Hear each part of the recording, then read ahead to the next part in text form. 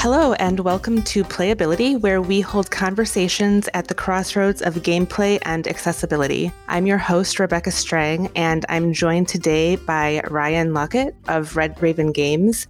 Ryan and the Red Ravens crew have had a successful Kickstarter for Ancient Worlds 2nd Edition, and they're gearing up for a campaign for Sleeping Gods. Welcome to the show, Ryan. Thank you. Happy to be here. Glad to have you. So let's first talk a little bit about Ancient Worlds 2nd Edition. I know that you guys wrapped up a successful Kickstarter for that in September, and you've been working on production for that. And I saw your last update for the game files, and those looked great. So can you tell our listeners a little bit about Ancient Worlds 2nd Edition, what's new with this edition, and a little bit of the development path and the play style of the game? Yeah, thanks. So the Ancient World came out, I think, in 2014. So it actually seems like a lot longer than that to me, but just because our company has changed so much since the game came out. But this was a chance for us to revisit the game. And, I had been working on expansion ideas for the game for years, and things kind of came together this year. And so I was excited to jump in and work on that again. So basically, for those who haven't seen the Ancient World, it's sort of a quick civilization worker placement style game where it takes place in this ancient land that is overrun by these giant monsters. And so every player is a different city state, and you are trying to build up your city state to fight these titans, and you're trying to attract different tribes that live in this world. And so you do that by building buildings and by attacking the titans. And there's sort of a balance. You can sort of focus on one or the other, or do sort of a mix of both of them. Mm-hmm. Yeah, and so one of the new things we decided to do with the Ancient World is that when we sat down to play the Ancient World again, one of the things that I noticed was that the Titans were fairly static in the first edition. So thematically, they're supposed to be attacking the land and destroying things, but they kind of just sit up in the corner and you just go and hunt them. And so we thought, okay, I for a while I worked on ways to make the Titans feel a little bit more aggressive. And so now in the game, they actually attack the players. There's sort of a Titan that is your threatening Titan that sits on your player board. And if you don't take care of it by the end of the round, then it will attack you. And yeah, now one interesting thing in the game is there's a new resource called Ambrosia. And you can actually use this resource to perform special actions, but you can also use it to feed the Titans. And if you feed it to them, then they will not attack you. So you can sort of have a pet Titan kind of hanging out on your board. Just make sure they're not hungry. That's kind of the new. Yeah, I mean, it's fun to see players sort of decide whether to fight them or feed them. So yeah, although they get more hungry over time. So if you like keep feeding them, then it almost becomes just unmanageable by the end of the game. It's kind of like real pets. Well, yes, like real pets. It's true. That definitely sounds exciting. I haven't played the first version, but I did back the second one. So I'm looking forward to getting a chance to check that out. Oh, great. Thanks. And then I know you're working on Sleeping Gods, which is going to be a new campaign that you're working on. So what can you tell us about that right now?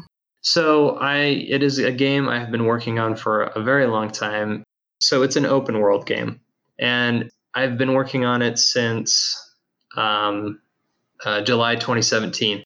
At that time, it actually had a different name, and it had a slightly different theme, but it's still been the same open world thing I've been trying to tackle. I mean, it's been a very difficult, at least for me, it's a totally different style of game than I have designed up to this point. And so it almost in some ways feels like I've had to start from scratch and just come up with so many new ways to do everything in the game, come up with new mechanisms and new, and it's actually a co-op game. In the game, you and your crew are on this ship. It's in the 1920s, and you get whisked away to this other world and lost in this other world, and you have to wander around and figure out how to get home. And so in the game, everybody helps control the ship and the crew, and you work together to survive and search, go to different islands. You have to sail around to the different islands.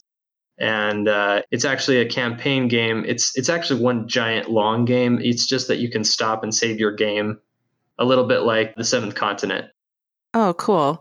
And I was reading a little bit about it on the page on Board Game Geek. And can you tell us a little about how the book, it sounded like there was travel and you're traveling across a page and you're flipping pages to keep going. Is that correct? Yeah, that's true. So if you've seen Near and Far, it has an atlas, and Hmm. every time you play, you play on a different page of the atlas. But in this one, you can just sort of keep going. So it's actually just one giant board. It's just that the atlas keeps it smaller. So if you get to the edge of the page, it tells you what page to turn to. You turn that page and you just keep going. That is really cool. Yeah, so it's really cool. It's a cool concept, and it's finally starting to really come together now. But I tell you, it's been one of the challenges is that it's really hard to make the mechanisms work in that setting. Like, make everything interesting, even though you can venture any way you want to and go as far as you want to. Hmm. So I've had to think about the way I design games differently. And so, as far as your design process, and I know you do the art for your games as well, and a lot of people, when we see threads on, on Facebook groups or on Board Game Geek, and we're talking about inclusive art in board games, your work comes up a lot as games that are very thoughtful with character representation. And can you talk a little bit about what goes into your design process on the game design and the art design side for you? Yeah, so that's encouraging to hear that. I do think games can be more inclusive. And so I do make an effort to try to do that because I want my games to be appealing to lots of different people. And I think that's an important part of that. And to be frank, so many games just for years have left so many groups of people out. So I would say I've tried to do that also with Sleeping Gods. So the crew on the ship is a very diverse cast of characters from many parts of the world. One cool thing about this I feel like it's stretched us a little bit, but it's also been fun is that since this crew is from Earth, we've sort of picked different places that everyone's from, and we can come up with their history, and so that's been fun to do that. Awesome. And are there any other decisions you make in your design process aside from the art and character that you do with accessibility in mind? I also want my games to be accessible to. Well, okay, so I like playing games with my family. That's always what I've done. That's been my favorite part of playing games. Growing up, played a Hmm. lot of the classics, and and when I say classics, a lot of the mass market stuff. But the fun stuff, the fun memories were that we were sitting there together as a family. And so whenever I design games, I try to make decisions about content where the whole family can experience these stories and these worlds together. So I think that that's definitely part of it.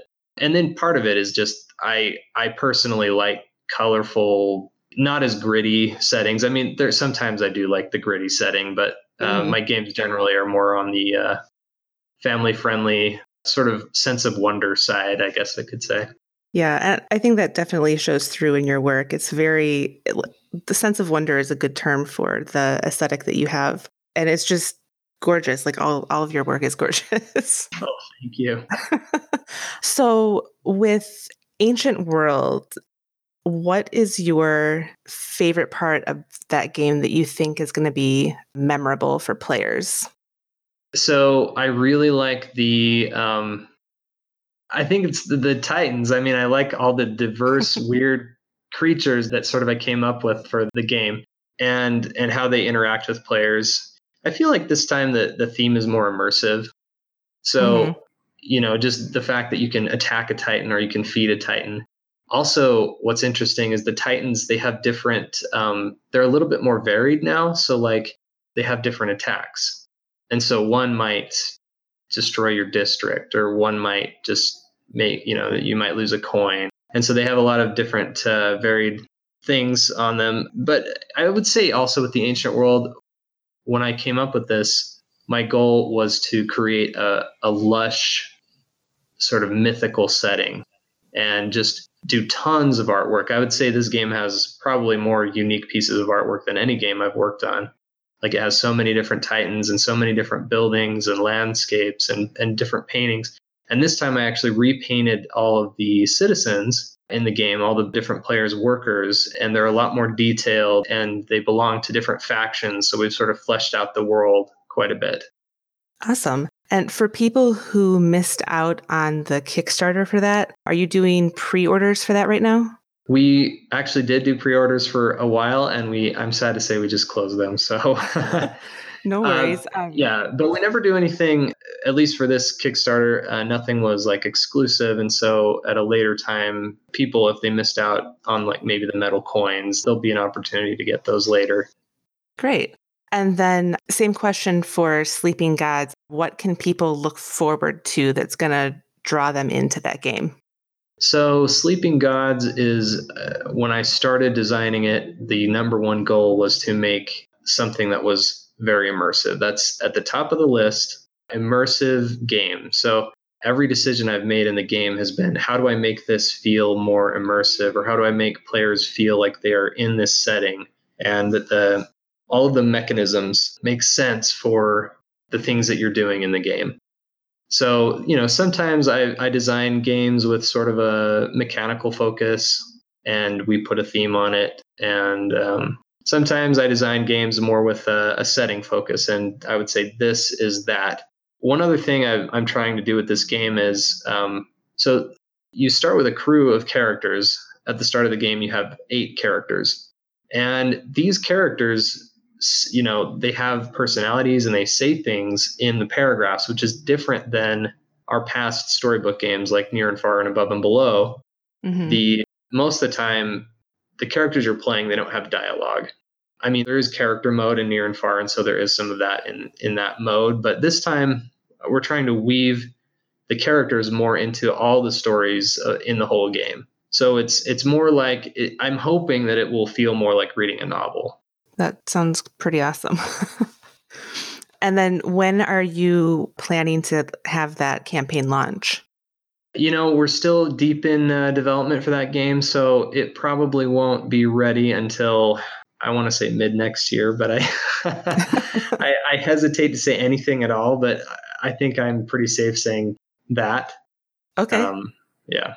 And then for people who want to stay up to date with news about Red Raven Games and your future projects, where can they find you online? You can follow Red Raven Games on Twitter. It's at Red Raven Game. And then if you go to our website, which is redravengames.com, you can sign up for our newsletter. And every time we do a new Kickstarter project or we release a new game, we send out a newsletter.